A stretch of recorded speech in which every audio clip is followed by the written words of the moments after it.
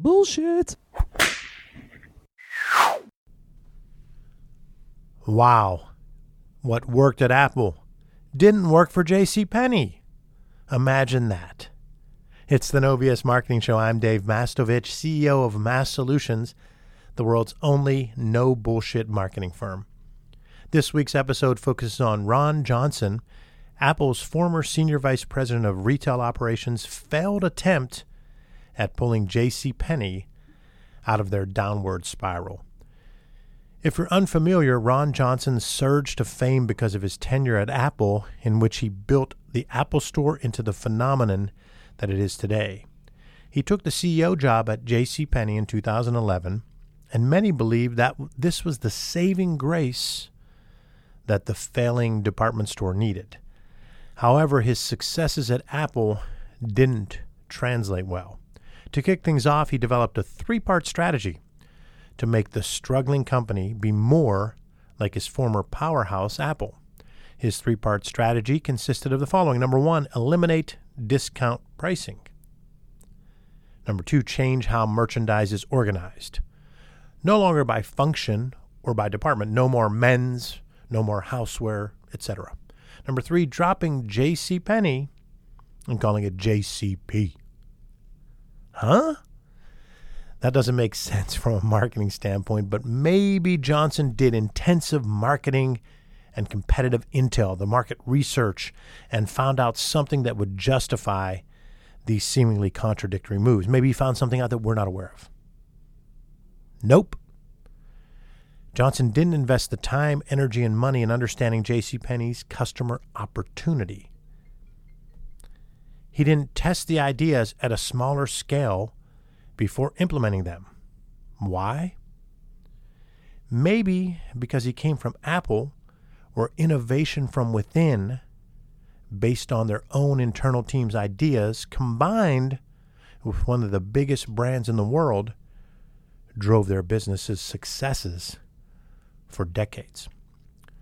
But JCPenney has the opposite brand equity and brand prestige that Apple has. So what would make one think that untested ideas would work to turn around a stale brand of a company that struggled for as long as Apple has been successful? JCPenney's struggles are from the 1980s on. Implementing a new strategy without marketing research, competitive intel, and real meaningful segmentation isn't going to work regardless of company size, industry, or brand status.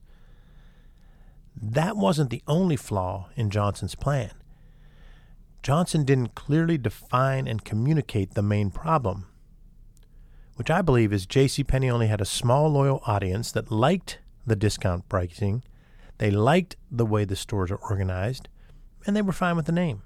Meanwhile, others either didn't know much about it or saw it as a tired, old, lame brand. Trying to make JCPenney a cool shopping destination was doomed to fail because it put the company in competition with newer entities that were better at that part of the game and had fresher brands. The changes also led many of the brand's oldest, most loyal customers to feel that the company no longer considered them to be important or considered them to be a big part of their target. JCPenney's stock value declined 51% during Johnson's tenure, which ended when he was fired less than 2 years later. Johnson didn't understand his customer opportunity. He'd have been better off had he done a couple of things. Number one, leverage marketing intel. He didn't take the time and invest the money, time, and energy to understand the brand at its core. He focused on ideas without intel. Learning what customers want, need, think, and feel should drive your ideation. Market research can help you to better understand who is buying and why, and who's not buying and why not. That can help you work with your instincts and with the feedback from those around you, the 360-degree feedback from those around you internally, to combine all of that to drive your ideation. Apple being an innovator, was able to innovate more from within, but they still tested ideas. And there wasn't enough testing and enough research and enough marketing intel, enough marketing segmentation. So the first would be leverage marketing intel. The second would be understand those segments better through a real drill down. Segment markets based on what they want and are willing to pay. Segmentation is not just based on geography or age or even behavioral cues or volume and how often a person buys and usage. Segmentation also is tied to pricing. How do people perceive your pricing? What are they willing to pay for your brand? So understanding segments better is number 2.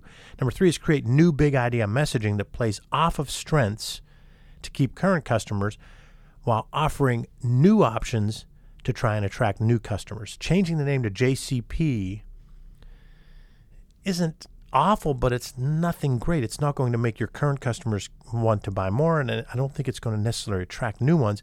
Shifting all the stuff that your current customers liked pretty much says, hey, we're just going all in for all new stuff. Forget about you guys that are our base.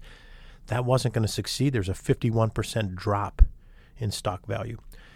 The next one is measure, read, and react. Use both tactical marketing metrics and strategic marketing KPIs so you can assess what's working and what needs changed. Then respond based on what the market tells you. Johnson's reign as CEO of JCPenney provides a great lesson for marketers regardless of company size, industry, and brand perception. Focus on understanding your customer opportunity. Answer your 2 why questions, your why or reason for being and your customer's why or reason for buying. Then create your one big idea and supporting messaging pillars that tell your brand story. Johnson didn't understand the brand. He didn't connect with its current customers, and he tried to make JCPenney more like Apple, which is bullshit.